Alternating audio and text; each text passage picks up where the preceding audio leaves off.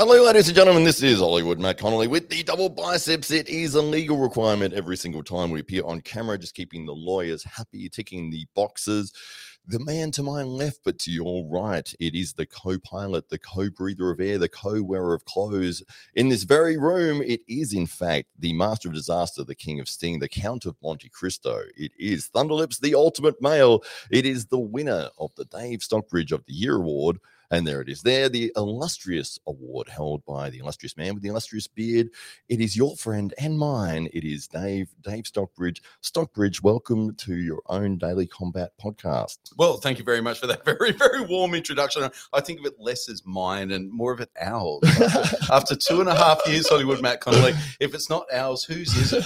It's everybody's. Yeah, it is everybody's. And ladies and gentlemen, we are joined here by triple champ Danielle Drop Bear Curtis. Danielle, thanks so much for joining us. Thank you so much for having me. and thank you for having such a professional setup. It makes us, well, I don't know if it makes us look worse but it makes the whole podcast look a whole lot more professional, that's for sure. Yeah, we're all leveling up together. And from what I understand, you've got your own podcast, which has just dropped recently. Maybe you can tell us a little bit about that. Yeah, I most certainly do. And I love that you use the phrasing that it just dropped. Obviously, I'm Danielle Drop Bear Curtis. So obviously the podcast had to be something Drop Bear related. So it's actually called Drop Bear Downpour. And there is a reason for that name.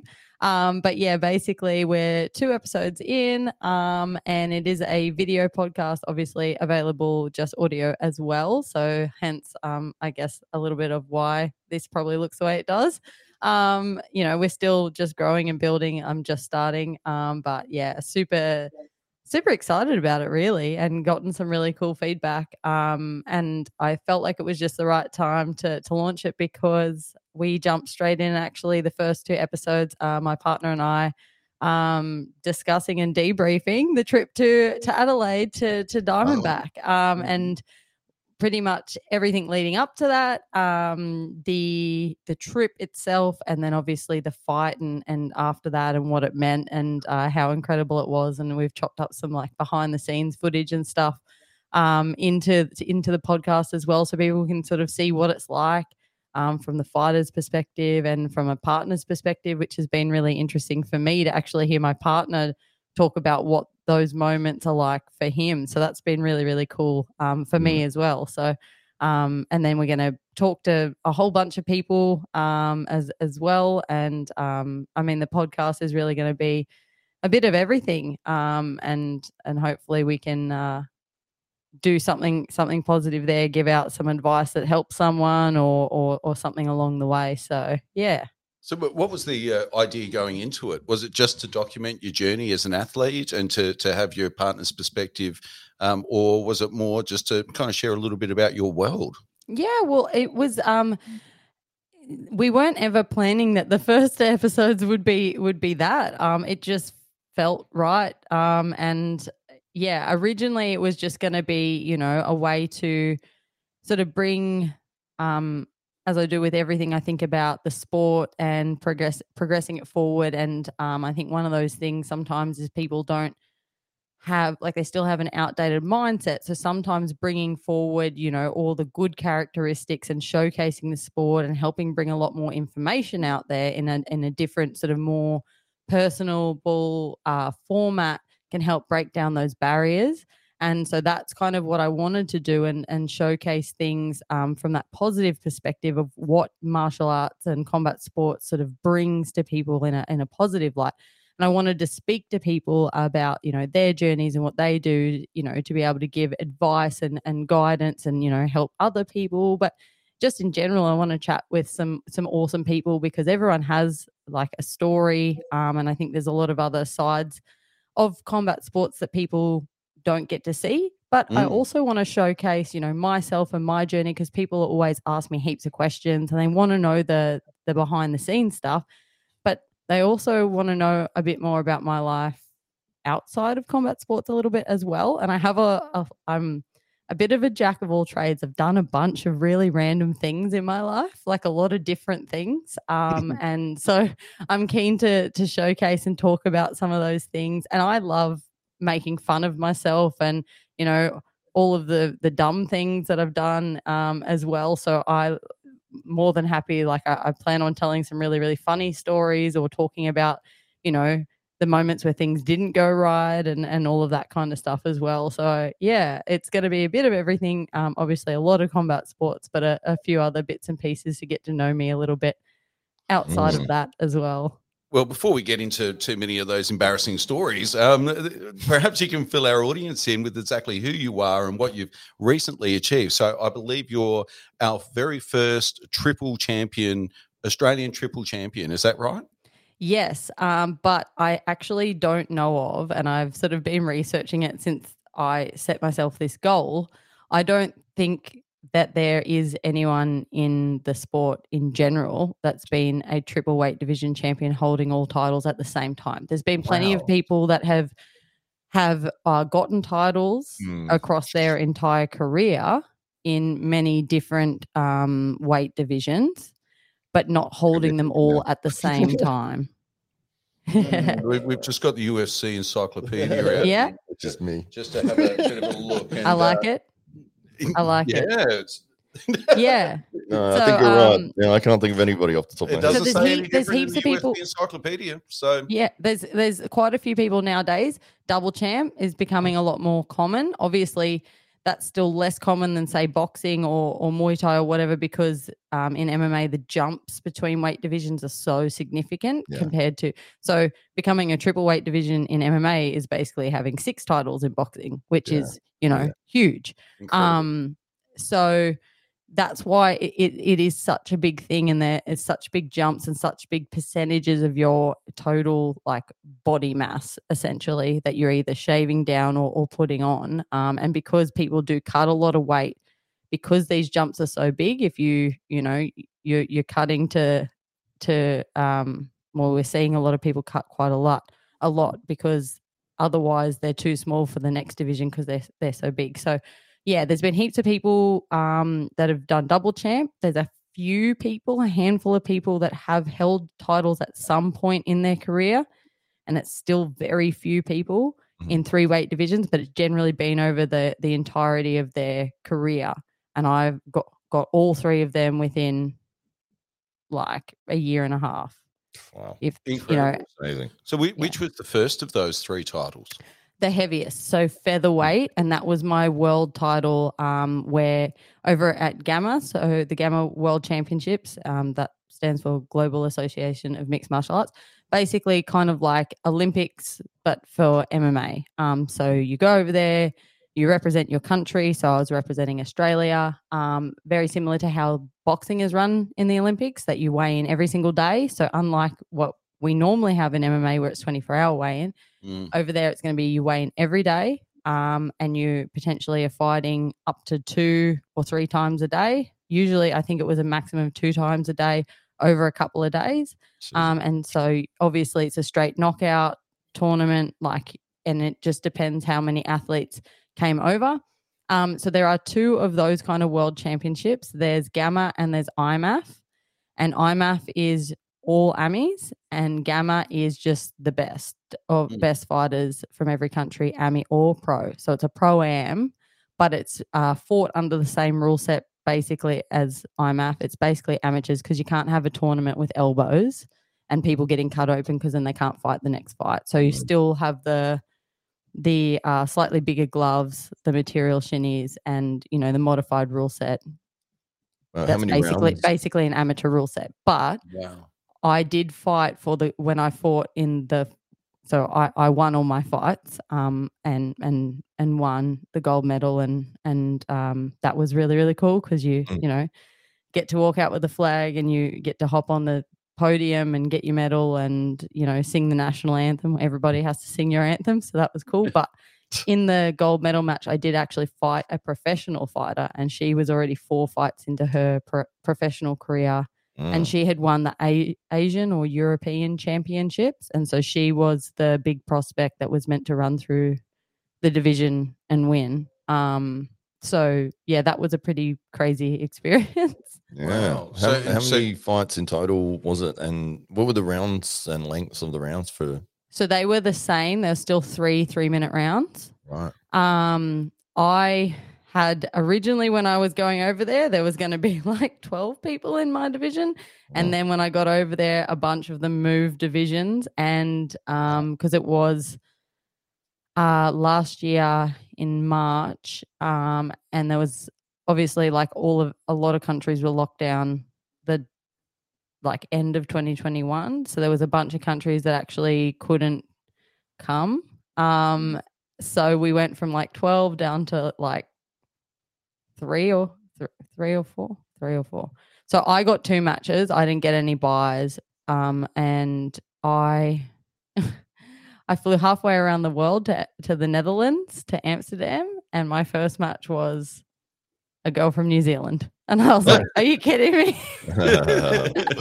Oh, fantastic. Especially because like we hung out as like an Oceania like pod. So Australia, New Zealand, Samoa, Tonga, like, you know.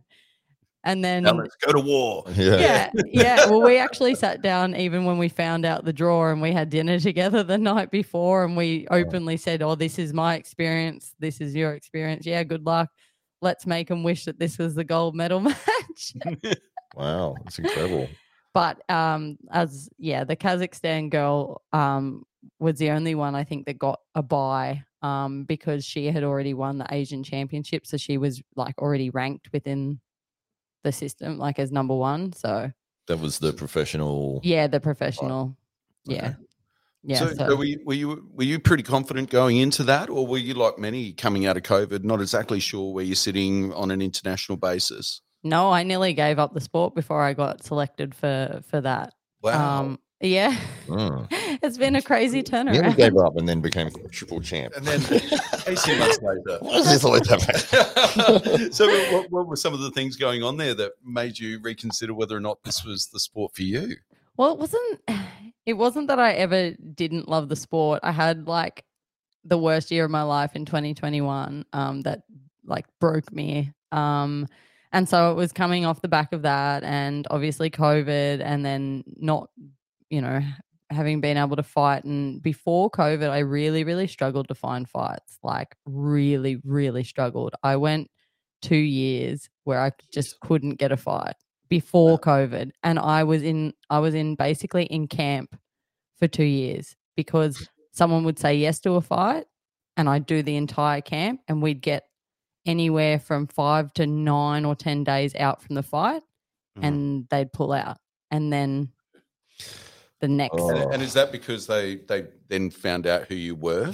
And it, no. I don't know. Maybe, but it's not like I had a great record because I was fighting, like I was literally just taking any fight I could get. So I was fighting at I was fighting at way too heavyweight divisions for starters.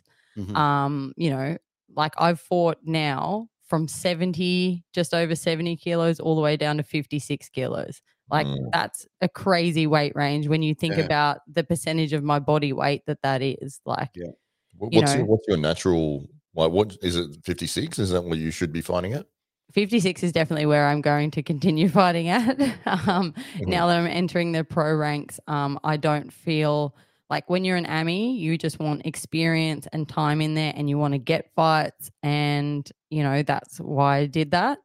But going into the professional ranks, you really need to, you know, think about those kind of things. You know, you want to set yourself up for success, and you know, it's really hard. Like for the last 7, so I've had 7 fights since February last year, and every single one of them, I haven't had a single time where I've fought at the same weight back to back. So I've gone up, down, up, down, up, down, up, down, and that's a lot more extra stress and hard work and planning with like my coach, my dietitian, my strength and conditioning coach, and like putting on size and then stripping size off and changing your body composition, and it, in fairly short time frames, is very hard. And knowing that you're going to have to fight someone that's bigger than you and figure out how to like do that. And every fighter has different like body type, has different strengths and weaknesses. Like it's all, so I'm actually really excited because this fight that I'm about to have on the weekend is going to be at flyweight as well. So it's literally going to be the first time that I can make defending the belt there. The same weight. Yeah. This is for a title defense? No, I'm going professional, and I'm fighting actually for a professional title, which is not something generally that you do on a professional debut. But it's because both myself and my opponent have a number of accolades. So we both have world titles. So mine in Gamma and hers in IMAF. And then obviously I have the 2 other weight division titles as well. But we've both had a lot of fights in the last sort of year and a half, 2 years, and so we're actually ranked. Both of us are ranked very highly in the pound for pound rankings in Australia and New Zealand, and in our weight division, we're actually ranked, higher than a lot of the pros. So yeah, I think the promotion asked for it, and the officiating body said, yeah, well, I mean, these 2 girls fighting, it makes sense that they should be fighting for a title regardless of it being their pro debut, because they've both got so many accolades and they're both ranked higher than a lot of the other pros. So is that 56 yeah, which is crazy. Kilos? The flyweights, is that 56? Yeah, 56.7. Yeah. And this featherweight, was that 70? No, featherweight was 65.8, so basically 66. So 10 kilos. Wow, 10 kilos. Just shy of 10 kilos between. That's massive. That's massive when I'm not a big person, like massive. Yeah. Like when you think about it at heavyweight, 10 kilos, maybe not as big of a deal. 10 kilos when you're making 56 kilos, 10 kilos is like 20% of your body weight. Yeah, exactly. Enormous. Absolutely enormous. Then you said you fought at 70 kilos as well. Was that a catch weight fight? It was 70 point something. Basically lightweight. Yeah, right. Yeah, and that came about because it was going to be a featherweight fight, and then the promotion changed it when one came in with the them changing their weight divisions. It's a promotion that's not around anymore. They last minute decided to change it to you could just not cut, and you can weigh in all the way up to the next weight division's limit. Makes no sense at all. But the other fighter in camp knew about that the whole time, and I did not until a week before the fight. So I was like 66 kilos, and she cut to make 70. Oh, so, wow.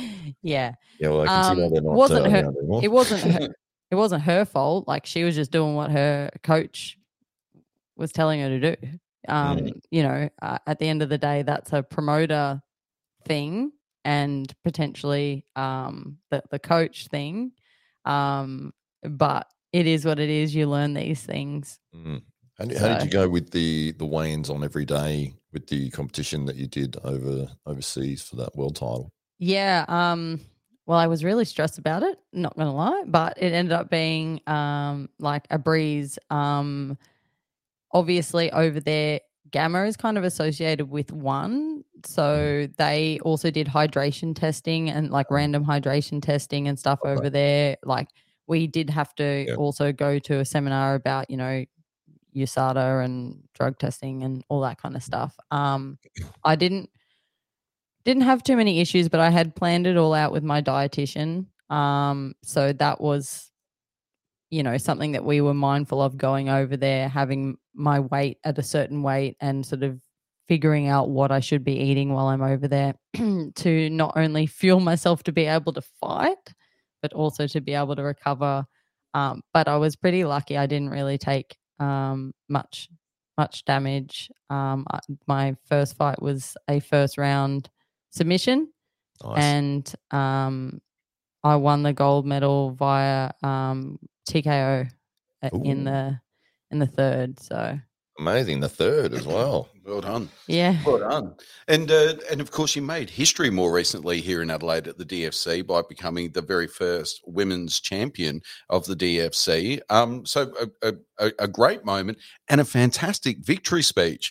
It maybe my favourite of all time for two reasons. One, you're especially eloquent and articulate. And in that moment where you've just fought 5 rounds, like, really gone to war. I don't even understand how you're even breathing at that stage, let alone have been cognizant enough to deliver a speech in the way that you did. And as you're delivering that speech, I was holding the microphone, and all I was getting was like sprays of blood just all over my hand, all over the microphone, all over my nice collar, on my jacket, and it just kept coming just as you were doing that. And afterwards, I did a little sponge painting with the microphone. I did a little end of it, and now I wish I'd kept that and got you to sign it so we could put it here in the studio, but alas, that didn't That's happen. all right. We can sign something else. I'll tell you a funny story along the similar lines. Also, thank you for the compliment on the post-fight speech. In my very first MMA fight, I traveled to Lithgow. I fought their hometown Lithgow girl. She was, I think, 2-0 or 3-0, and she'd stopped everyone in the first round, and it was my debut, and I went out there and I beat her and I TKO'd her, and there was a point in time where I was like kneeing her to the face, and she got a blood nose, and the blood was spraying everywhere. Didn't think much of it, but it wasn't until after the show one of the officials came up to me, and I didn't realize he was one of the officials, and he's like, "Oi, you owe me a pie." And I was like, "What?" He's like, "You owe me a pie." I don't even know who you are. Sorry, what are we talking about? And he's like, "Yeah, I was an official for your fight, and they just brought food to us, and then you literally kneed that girl in the face in front of us and sprayed our food with blood." Extra tomato sauce for you. Well, a kind of similar situation. I was just cage side and just watching the fight, almost minding my own business, and then just this spray of blood just came all over my beautiful orange copper. I'm not sure what the color of that jacket is. Burnt orange. We'll go with burnt orange. Caramel. It's a velour of some kind, and just sprayed all the way. My apologies. And I looked up. I was sharing. There's the two of you. Yeah, it was traumatic for me. Sharing is caring, right? You need a red jacket. Get a red one. Yeah. And then like I got all the blood off straight away because I knew what my tattoo would say. So I got the water and I got it all off, and I thought that's okay. I think it was like only round 2 or something like that. It's like plenty of time, that'll dry out. And then, of course it did dry out. It'll all look great. And then I was interviewing at the end. We need to get you a poncho. Yeah. So I'm so sorry. It was a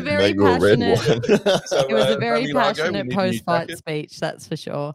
But I genuinely mean, as you could tell, I've meant every word of it, and I think it's really important to try and showcase, as I said, the positive parts about the sport, and that's what I love to do. So the first thing that I wanted to do was thank Talia, because we couldn't have put on that show without both of us there. Like, that doesn't happen. I don't get to do that without an opponent. I didn't get to have that moment without her. And it wouldn't have meant as much if it wasn't that fight with her. Like, it was such a good fight, and we had so much. Like, I had the best time, if you couldn't tell. Yeah, you were having a ball, win, lose, or draw. Drop Bear was having fun. Throughout the whole fight, you were smiling. You're enjoying. You were in the moment. There was no look of distress on your face. Plenty of blood, but no look of distress. You were genuinely having a great time in there. Yeah, I do that a lot. I smile through majority of my fights, or all of them. I think I smiled at some point during them, but I generally smile a fair bit when I fight. And then searching for your opponent, isn't it? Yeah, I don't know. Like, I don't do it purposely to put them off or anything. I don't even think about that. But like, for example, my second fight, I did have a chat with my opponent about it. After the fight, we were chatting. At the very beginning of the fight, she threw like the most perfect overhand right you've ever seen, and it clocked me right on the temple. And I just smiled at her and then started pushing forward, and the look on her face went from like, hell yeah, to like, oh shit. And we talked about it out the back afterwards, and she's like, I literally hit you with the most perfect overhand right that I've ever thrown. And then you just smiled at me. I was like, Like you're fighting the Terminator or something. and she's like, why did you do that? I was just like, oh, in my mind, I was like, yeah, good shot. Now it's my turn. Like, I'm in a fight. That's right. You turned from fighter to fan back to fighter. Yeah.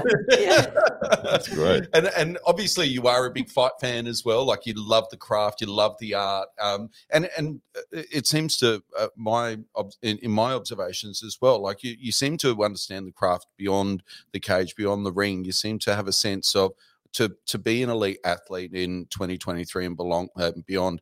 I'm going to have to be a great communicator. I need to have an X factor. I need to put on a good show. You seem to have all of that in mind as you're going about your business. Thank you. I really appreciate that, and that really means a lot to me. It comes from obviously having been a giant fan before I even started this journey. Like I started this journey really, really late, and I actually. If you had told me if you had told me growing up that I'd be an athlete, I would have laughed at you because I grew up trash at sports, trash at anything athletic. And so like hearing someone call me an athlete is like I still get a bit of a like giggle out of it, like, oh, I'm an athlete now. So you didn't play any sports when you were younger? Oh, I played them. I was just terrible. I get picked last, or just I was really bad. And whatever really gave you the thought that you would be good at fighting then? Nothing. I thought I was going to be terrible at it like everything else, and I was terrible at it for a very, very, very long time. But you were a fan of MMA that got you into the sport. Yeah, that's what got me in, and I more just wanted to do it because like I was like, I would love to do this, but I didn't think that I would be able to or ever get to a point of doing it. But then as soon as I started the training, I was like, no, I do really badly want to try it, and I'll just see how far I can go. But the thing is, I'm not naturally athletic, but I work really, really hard. So like I played all those sports, even though I was trash at them, but I was the first one at training. I was the last one to leave. I would because I'm not naturally gifted. It takes me longer to get something. I find it really hard to learn athletic things, but then so I will obsess over them and do them where someone might take them an hour to learn something. It'll probably take me a month, 2 months to learn it, but I will like do it constantly. I'll do everything that my coach tells me to do, and I will try and do everything perfectly. Obviously can't be perfect, but it's through that I've gotten to where I am, and it's that determination, I guess, and being okay with, not being good at something, but knowing that you can outwork that over time. So hard work, literally all I am is the product of hard work. I have no natural talent, athletic ability. It's all slowly been something I've chipped away at. So hard work beats talent when talent doesn't work hard. Yeah, and that's it. Like I've watched that. It's taken a very, very, very long time, but I've watched that happen where all the talented people, when I first started, that I was like, or even where I was partway through my journey, and that talented people would come in and they could pick up things that took me years to learn, in the space of a week. And I'd be like, oh, that's so frustrating. But then, they don't stay on. They're not consistent. Yeah. They don't turn up when they're sick, or, when it's their friend's birthday, or, and so I think that's where my success comes from, is not having been good at anything. It was just hard work. And then, so I didn't think I'd ever do it. And then, So anyway, circling back, it comes from a love of the sport as a fan, number one. And then number two, because of that fan element, and then wanting to make the sport better. And I wanted to be that role model that I wish I had in every element. But I actually am so passionate about combat sports. I also commentate. So I've commentated every kind of combat sport. So probably in the last few months, I've probably done 5 or 6 different shows that I've commentated.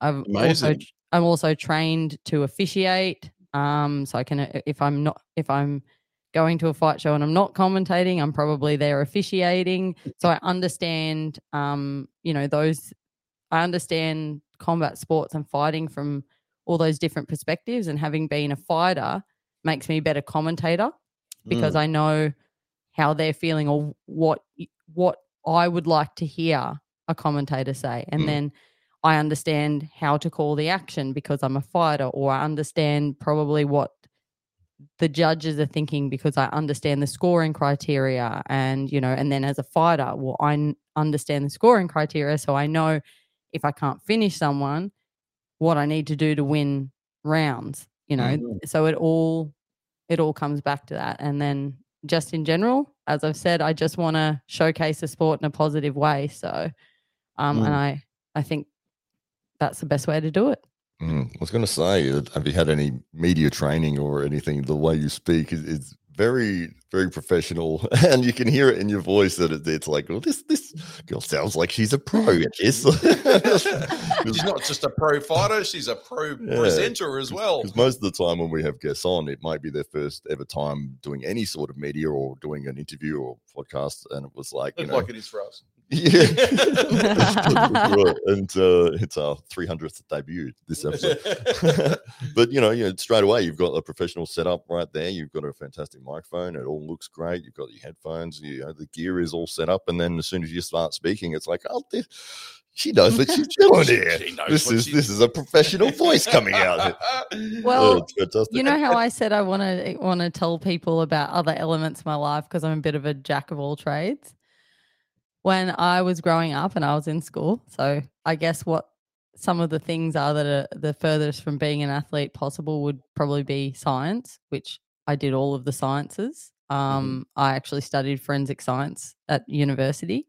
But the other thing that's probably as far away from sport as possible is drama. And growing up, I actually did drama, and I actually was the lead in a play that I travel around, like a theatre production when I was in school.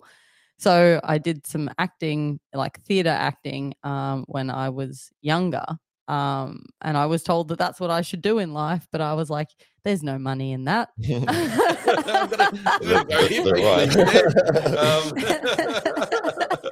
But it seems like this is the coalescence of all of your skills and all of your passions kind of really coming together, not just in your fighting, but in terms of your commentary and the podcast just seems like a beautiful extension of all of that, because you can really tie it all in and have your own voice and be able to ply your craft and talk about the thing that you love the most.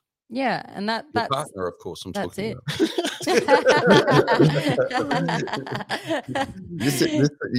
Their story sounds almost identical to mine in terms of acting work, and then doing the podcast and doing sports that you really the same people. It's weird. There you go. There, I'm like, that's me. I've done that. That's, not apart from the triple championship. That's like, hey, you've got the double biceps. So. The achievement part. Yeah, apart from the winning bit. Yeah. It's exactly the same. Yeah, but you're winning at life, right? Right. Yeah. Well, you did mention you came to the sport a little bit later than most, and so how old were you when you did discover MMA, or that you started training in MMA? I was 25, about to turn 26. Wow, right. So I've only been in the sport like a handful of years, and given that 2 of them were COVID and 2 of them I couldn't find fights. Yeah. And then extraordinary. So you made up for it in the last 12 or 18 months, though, haven't you? Well, that's right. Will come in that short time period. Yeah. Well, that's been the best thing. Obviously, COVID wasn't the best thing, but coming out the other side, because everyone just wanted to handpick fights, and they have 1 foot in and 1 foot out, and like, yes, I'll fight you, and then 2 weeks out, either pulling out or being like, can we have a gentleman's agreement to only do striking? And you're like, no. Or get on a plane and go somewhere. Like, people just weren't showing up. they weren't fighting. They were just only wanted, to handpick fights or I don't know. People just weren't showing up. And then ever since COVID happened, where there's been this long period where nobody could fight and no fight shows could put any shows on, ever since then, everybody's keen to fight. Maybe not everybody, but a bigger majority of the people or the girls out there are keen to fight.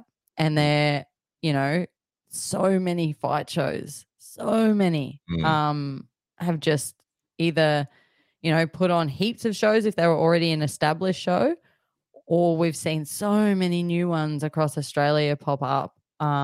So like there's more opportunity, and I've just literally said yes to every single fight.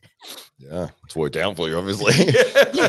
The professional fight that you've got this weekend, and that's for a different title or a new title at the professional level. Yes. Does that add on to your, like, if you've got 3 at the moment, is it because they're 3 different weight classes? This is one of the weight classes you already have a title in. So if you win on the weekend, it doesn't mean a 4-division champion would still be a 3-division, but you'd have a professional belt and the amateur belt as well. Yeah, so I would have 4 different titles because they are different titles, but it would still only span across 3 different weight divisions. Right. But one of them, but it would be for a professional title, which means I'm going to fight 5-minute rounds. Right. Yeah. Yeah. And had you made up your mind before your last title fight at TFC to vacate that belt after winning it, or did you make up your mind after the fight? Had you already decided that you were going to be turning pro before the fight, or was that something in the moment where you went, you know what, I think I've achieved everything at amateur, I'm gonna go through now?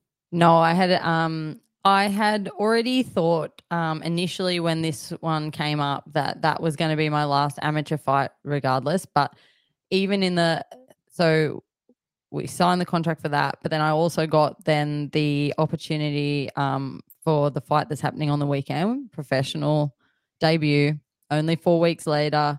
So it's a big change going between AMI and pro already. That's a big change. 5-minute rounds, and you've got all of the weapons now. And to fight twice in 4 weeks is a big task, especially when you've just fought a title fight and the potential to get injured and whatever. But then throw on top that this is going to be straight up a professional title, which means 5-minute rounds, not 3 5-minute rounds. Yeah. And Right then deep end.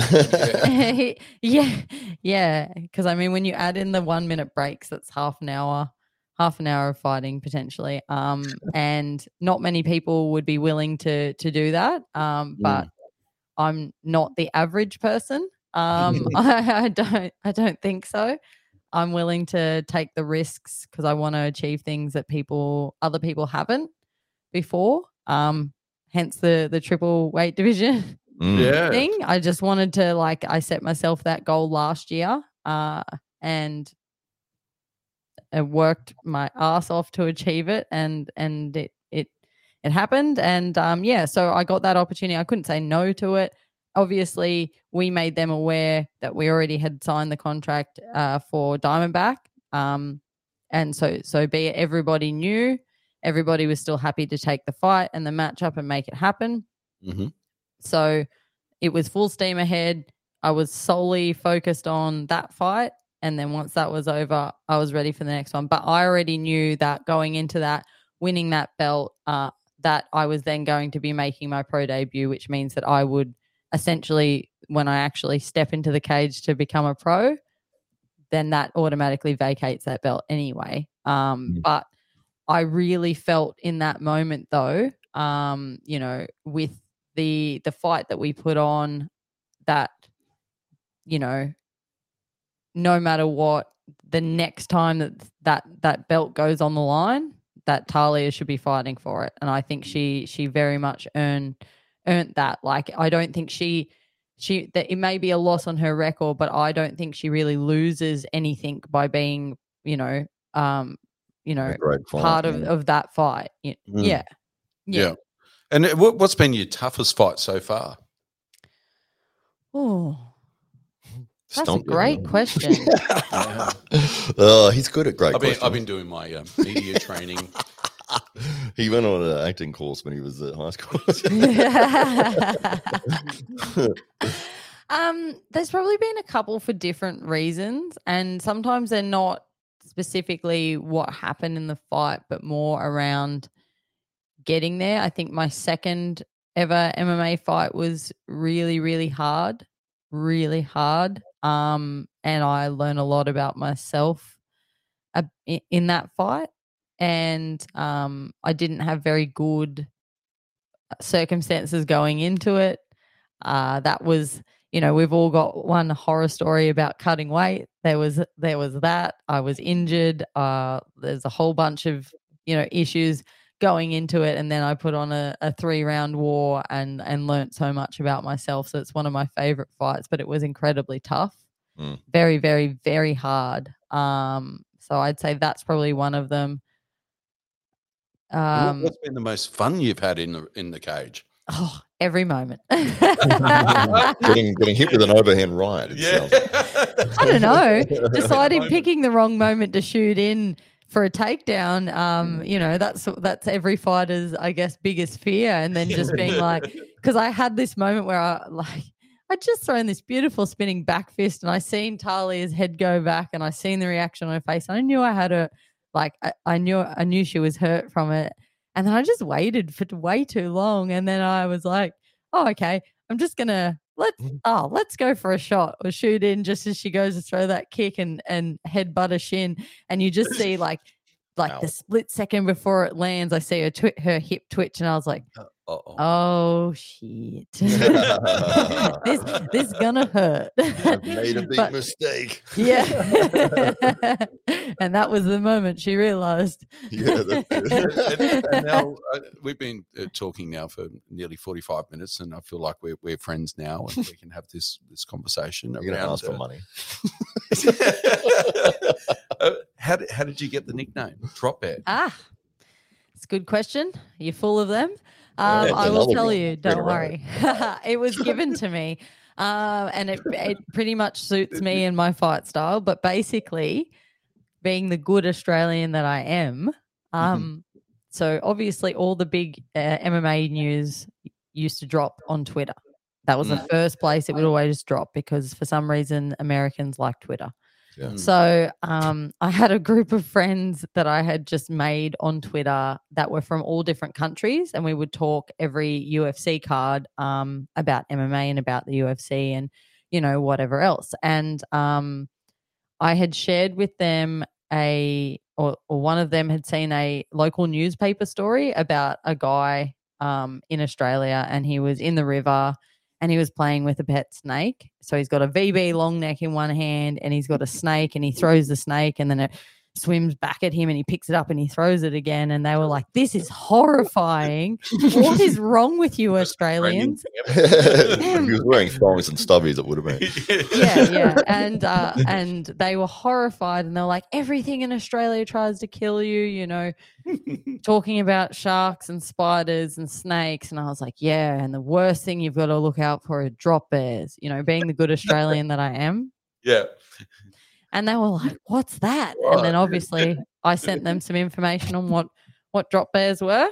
And I had them going for a very long time. And they were like, I'm never coming to Australia. I always knew that things were going to try and kill me. And I thought that was all right because I'd be able to see them. But now I have to not only look at where I step for spiders and snakes, but I've got to look up as well.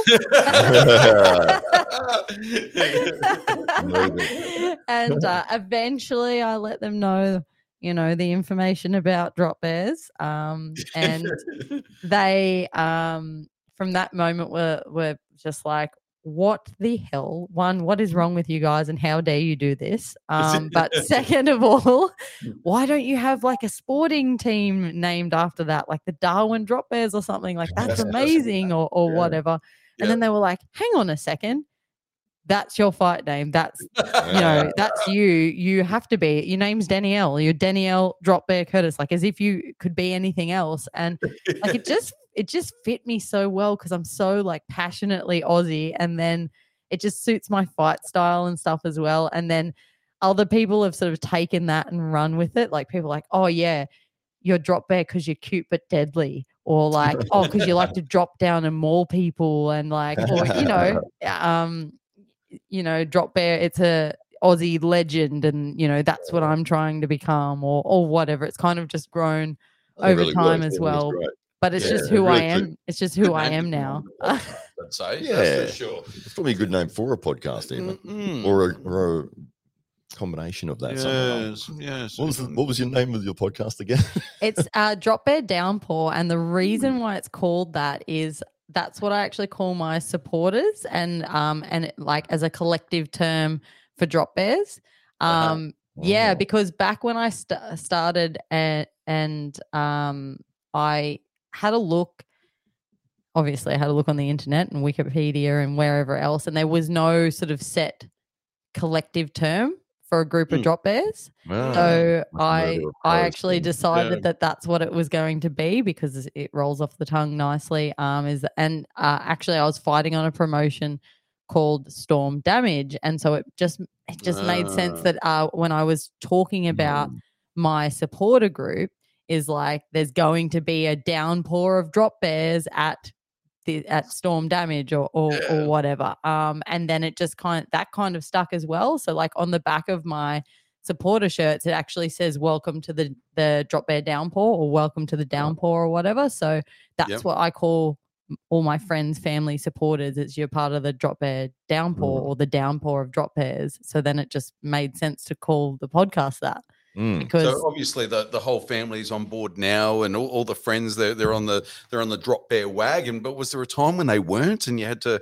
kind of win them over to the idea that you were going to be Australia's greatest female MMA champion? Mom, I want to go fight people in a cage. Well, it's funny. My mum is so into it now. She's so funny. She loves it. Like every time every time the UFC comes to Australia, she sends me messages going, are you buying tickets? When are they? How much are they? She comes along. She comes along.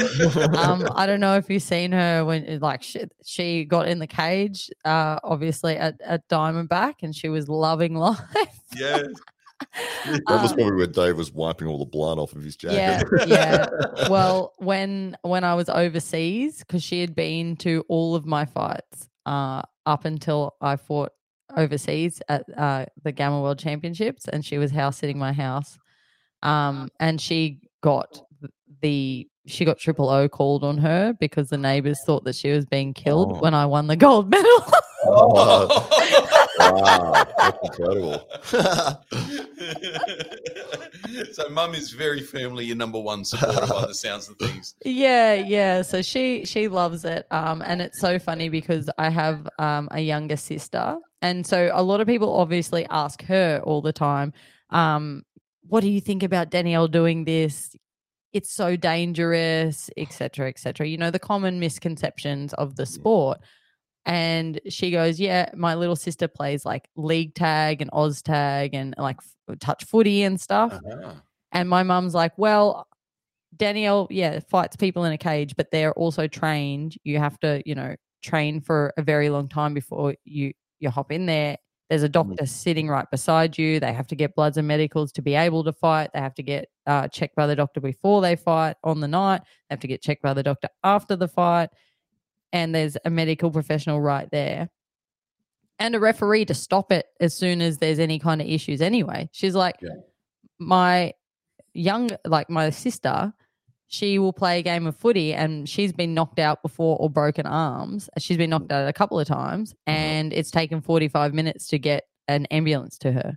She's like, what's the difference? My other daughter could literally go, I want to play soccer or I want to play like league tag. And they go, yep, turn up to training on Wednesday and you'll be on the field for your first game on Saturday. You don't need to have any training to do any of these other sports. And so my mum kind of frames it like that. She's like, Danielle's had barely any injuries, and where she has, there's been a medical professional there, right there. And the role of the referee. And I think that's a bit of, the misconception from other people. And so even at the lowest amateur level, you still have to do all of those things. And if you get knocked out, or badly hurt, there's medical suspensions, even at the lowest level.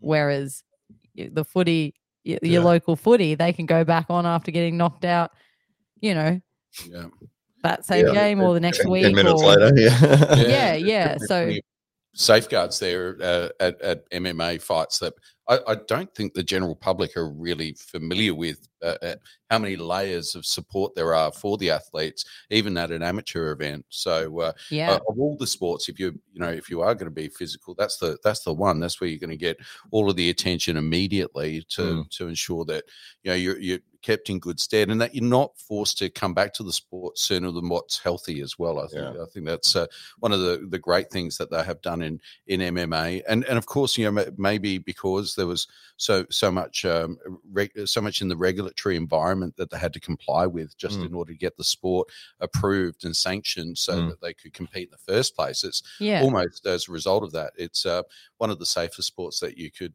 get involved in. Absolutely. And there's developmental pathways. Like you're not starting your first fight copping elbows and stuff either.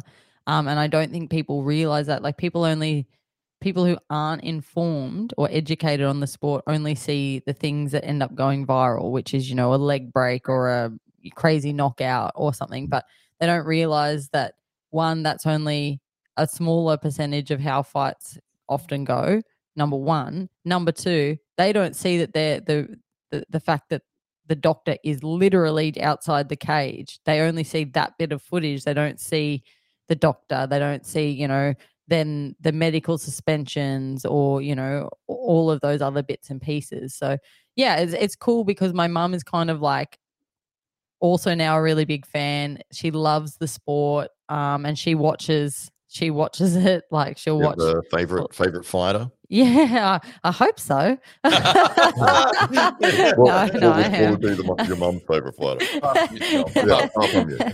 Unless Cadell Evans takes up fighting. It's all downhill fighting. But it's kind of cool because she's so now she's also becoming quite passionate about it, or at least being informed that she is kind of a really good advocate as well. So when people do ask her those questions, she actually comes back and explains and will give people information. So I'm really happy and sort of really proud of her for that, because she is doing that same sort of thing in a different way to what I think is really important. And it's like educating people and showing them like the other side and why people like us love the sport, because and just get them over that hump of the bit that's stopping them. Absolutely. I was going to say there's never in UFC never been any deaths, serious paralyzing injuries, never had anything like that. We've had leg breaks and arm breaks and people getting knocked out and all that sort of thing. We've had that on the podcast. So that's regular. But you compare that to something like boxing or even kickboxing, where unfortunately there are deaths every year. It is as you mentioned, there is so many safety aspects to it. One of the things we're always curious with female fighters, and so here's my sexist question. We had Shane Mitchell on the podcast last week, and he was just mentioning in his knockout on the PFL how he split open his ear, and we were having a good look at his ear. He's a good-looking young man, Shane Mitchell, but that ear, the ear's not helping.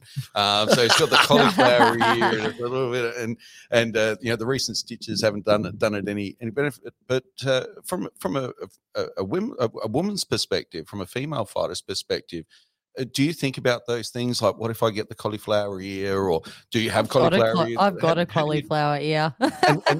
And how do you feel about that? Because in all respects, I'll say almost all of the female fighters that we've had on DFC cards and the other cards that I've announced on, they've all been very feminine girls. These aren't tomboys that are out there that are wishing that they were boys. These are girly girls that just happen to fucking fight, so how do you deal with some of those injuries that might I guess give you some ugly ears and a bit of a bent nose and that type of thing? How do you deal with that? I literally do not care. Hey, I'm happily, proudly, a girl, but I don't girl very well. So like I it's very rare that you'll ever see me in makeup. It's like I've never had a fake tan. I've had fake nails once. I've never had fake eyelashes. I have completely real hair. Wow. I'm lazy. Actually, lazy's probably not the right word. Well, you don't have to All take of my makeup on and time, off every effort. time you I'm the laziest world champion you've ever seen. Yeah, well, that's what I was going to say. Lazy's not right. It's like all of my time, effort, focus goes into everything else that I'm doing. I just don't really care. Like I had a friend say to me that she was getting her eyebrows done, and she had these list of things that she needed to get done, and she was like, "Oh, the only one I'm thinking about skipping is training." And then, other things were like get a tan and get her eyebrows done. And I was like, what? Even tan laundry. And I was like, she's like, well, don't you get your eyebrows done all the time? I was like, man, if I remember to go and get them just like waxed or something, once every 6 months, I'm doing all right. Got other priorities. With the change from 3 minutes to 5 minutes, is your style, are you more of a grappler that you'd say you prefer to be on the ground going for submissions? Do you think that having that extended time in the round would help you? To be honest, I don't think I'm a grappler. I think I'm just literally, I don't think I'm especially good at any one thing. I think what makes me good is that I'm well-rounded enough that I feel comfortable taking the fight wherever it goes, like fighting it wherever it goes or taking it wherever I feel it needs to go based on the opponent in front of me. So there's some fights where I am grappling heavy just because that seems to be the easiest thing. Like when I get in there with the opponent and then I'm like, oh, all right, it doesn't really seem like, you're going to be able to stop me or whatever, then I go that. But I've had heaps of fights where they've literally just been striking as well. And I've, out striking people. And so I think people get focused on the highlight reels of where I take people down and ground and pound them and maybe don't see the rest of the fight or my other fights. And then they think I'm just a grappler. But might be the drop bear nickname. I think it's that too. Well, yeah.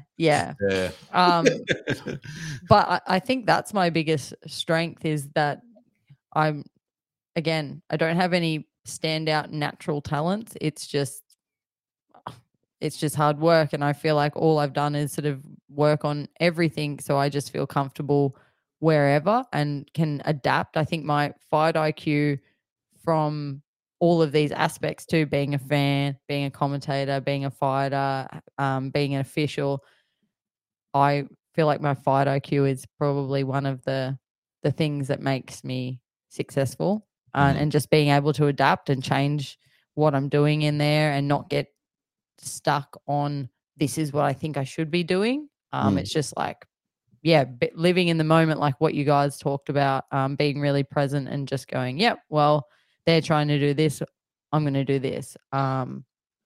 Sorry. No, I'm just going to circle back. Obviously, I think the 5 minute rounds plays well to my strengths as well because I like to warm into a fight generally, and I like to push the pace, and I like to I feel like I am very, very fit, and I genuinely have so much fun in there too that I think that plays to my strengths. The longer that things go, I just wear people down in any respect, whether it's on the ground or whether it's standing. When I put people against the cage, I'm going to wear people down. So I think having that extra time because I'm having so much fun, it just flies by. And then my corner's yelling out, you got 30 seconds left. And I'm like, what? I'm just this round's just getting started. That's how I feel every time. Every time I'm like, you're joking. So I'm really excited to fight 5 minute rounds, to be honest. Oh, have you gotten gassed at all in a fight? Yeah, I have. Not in any of my recent ones. More so like earlier on when I was fighting, bigger people, and when I've had things going wrong prior to fights. I guess the closest to gassing out in my recent fights would have been my fight on Eternal last year, and I went into that fight with a torn shoulder, and I only had 3 weeks to get ready because I had torn it, and then I was like, I wasn't allowed to use it at all for like 6 to 8 weeks. And so Let's have a fight. yeah. And I fought a striker. And yeah, so my gas tank was probably the worst that it's been in recent years heading into that fight, because I really only had, because 1 week of that 3 weeks is fight week. You know, you're cutting weight and you're not doing full training in fight week. So I pretty much only had 2 weeks to try and get ready for a fight. Yes. But again, amateur, I just say yes to fights. I take the opportunities and I learn from them and all of that kind of stuff. So that was probably, I would say, gas tank wise, probably my worst performance in recent years, but definitely prior to COVID, fighting the big girls and having had injuries and stuff heading into my second MMA fight. I was wrecked. It was a horror weight cut. I cut like 7 kilos in 2 and a bit days, which is, and it was, so it's like I didn't have saliva anymore. Yeah. It was horrendous. Insane. How'd you do it? Was it sauna or was it bath or? It was all of the above. All at once. And now you've got your first your pro debut, which is also for a championship belt. Where is that fight? So that will be on Enduro Fight Series in Canberra this Enduro weekend. Fight Series. And how can people catch that? So it'll be live streamed on Combatant's website. So yeah, the show is sold out. So there's no tickets to go to it, but people can definitely watch it via the Combatants website. It's Enduro Fight Series number 4, and us girls are the co-main event. So very similar to on Diamondback, how that we were fighting for the flyweight amateur title co-main event.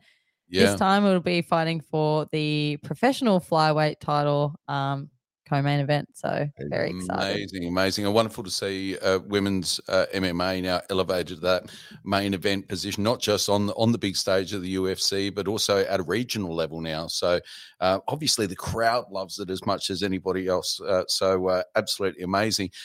So tell us again, the podcast, where can people find the podcast? Yeah, so the podcast is Drop Bear Downpour, and you can find us on Facebook, Instagram, but the actual podcast episodes on YouTube, Apple Podcasts, and Spotify.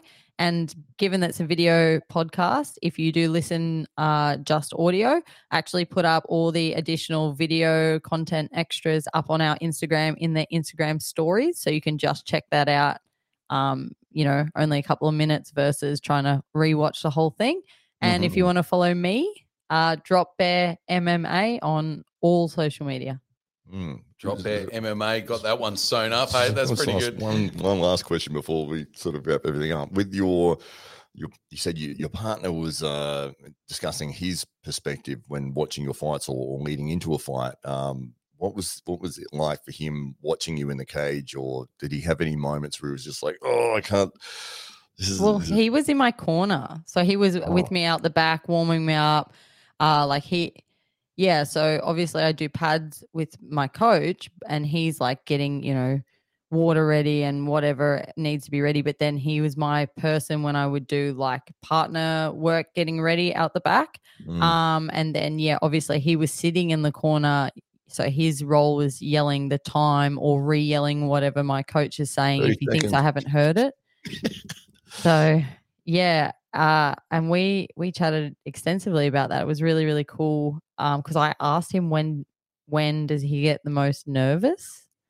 And it was probably a little bit I wasn't probably not what I thought. He gets the most nervous when we're about to walk out, when I take those first couple of steps before he does. So that's apparently when he gets the most nervous.